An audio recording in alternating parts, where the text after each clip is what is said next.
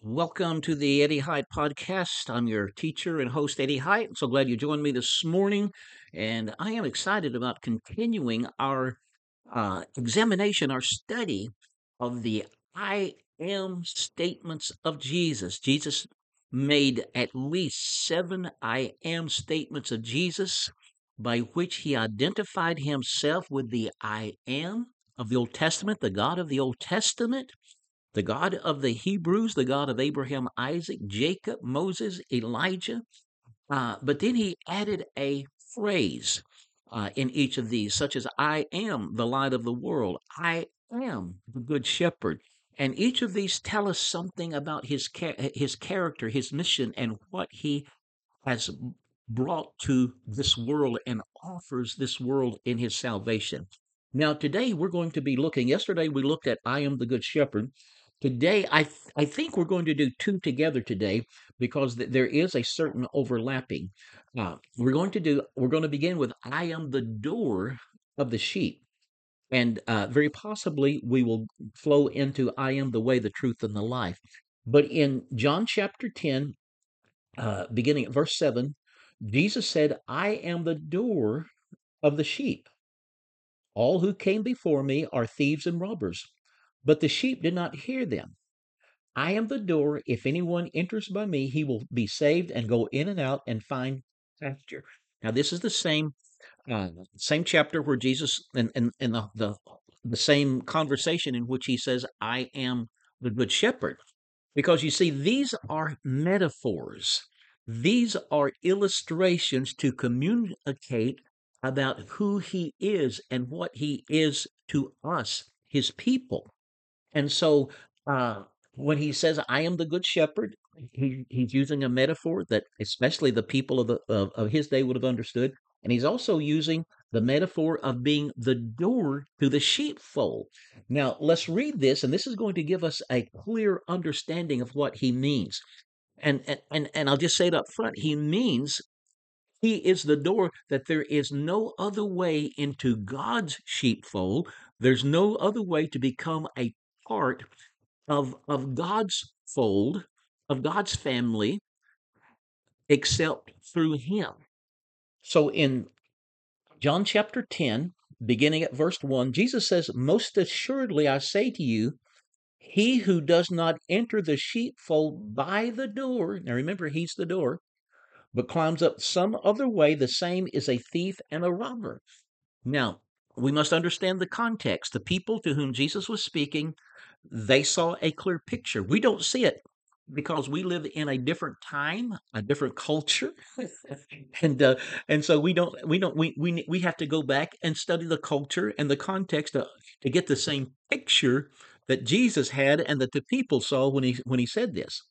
Now, shepherds, uh, sheep herds could be large, and because they did not have, fenced in pastures. They didn't have sheep ranches where each owner, he had a fence and he had all of his sheep within a fence. No, it was like open grazing land. And well, night, it was very common for different shepherds to come together and they would build an enclosure. Now it could be quite large, depending on how many shepherds came together with their sheep. But usually they would build an enclosure of thorns and just wrap around thorns and bushes and so on and make it in a large enclosure with a single door. And so this would mean that one shepherd could stay at the door. The others could find a comfortable place to sleep, and they would probably have a certain rotation and watch where they would take turns of being at the door. And so uh, the enclosure would protect the sheep from predators and also from thieves who might want to steal a lamb or steal a sheep. And so a thief would never come to the door. He would try to dig in some other way. He would try to find a way through or under the enclosure.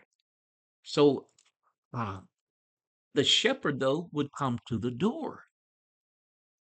So with that in mind, with that picture, let's continue reading. Most assuredly, I say to you, he who does not enter the sheepfold by the door, but climbs up. So they might try to climb over this enclosure. Some other way, the same is a thief and a robber.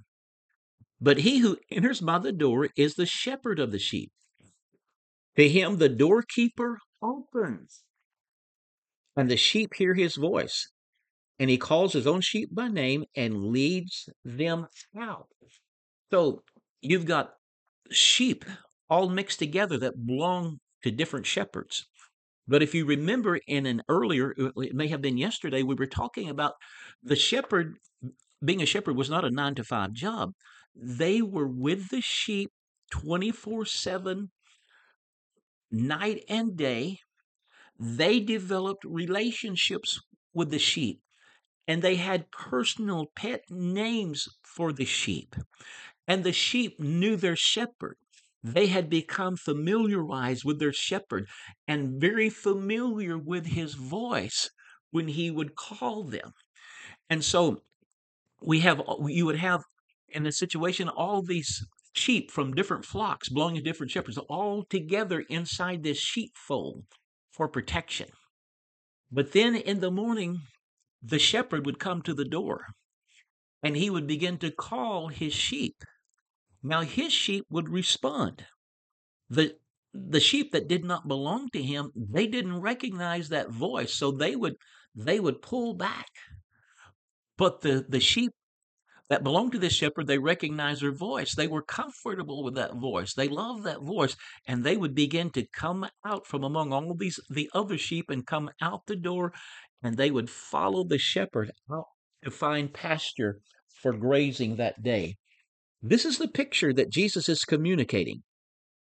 But he who enters the door is the shepherd of the sheep. To him the doorkeeper opens, and the sheep hear his voice, and he calls his own sheep by name and leads them out. And when he brings out his own sheep, he goes before them, and the sheep follow him, for they know his voice. Uh, the shepherd does not drive the sheep, he leads the sheep. Boy, that is a characteristic of New Testament leadership.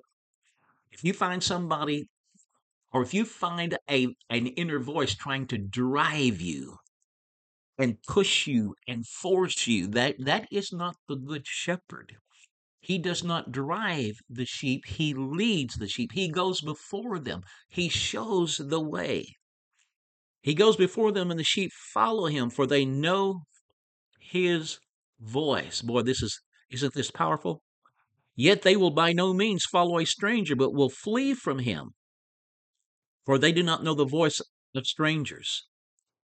Jesus used this illustration. I'm reading in John chapter 10, verse 6. Jesus used this illustration, but they did not understand the things which he spoke to them.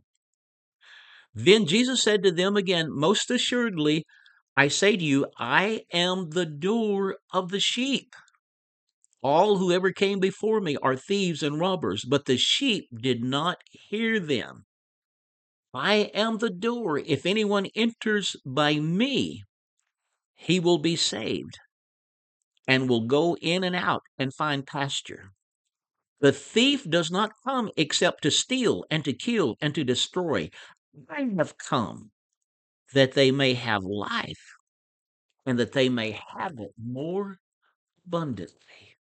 Yeah, the shepherds with their sheep inside the sheepfold, yeah, there were thieves who had come, but they had come to steal, to kill, and destroy. Jesus says, I am the good shepherd. I am the great shepherd. I have come to give you life. I've come to lead you out to pasture.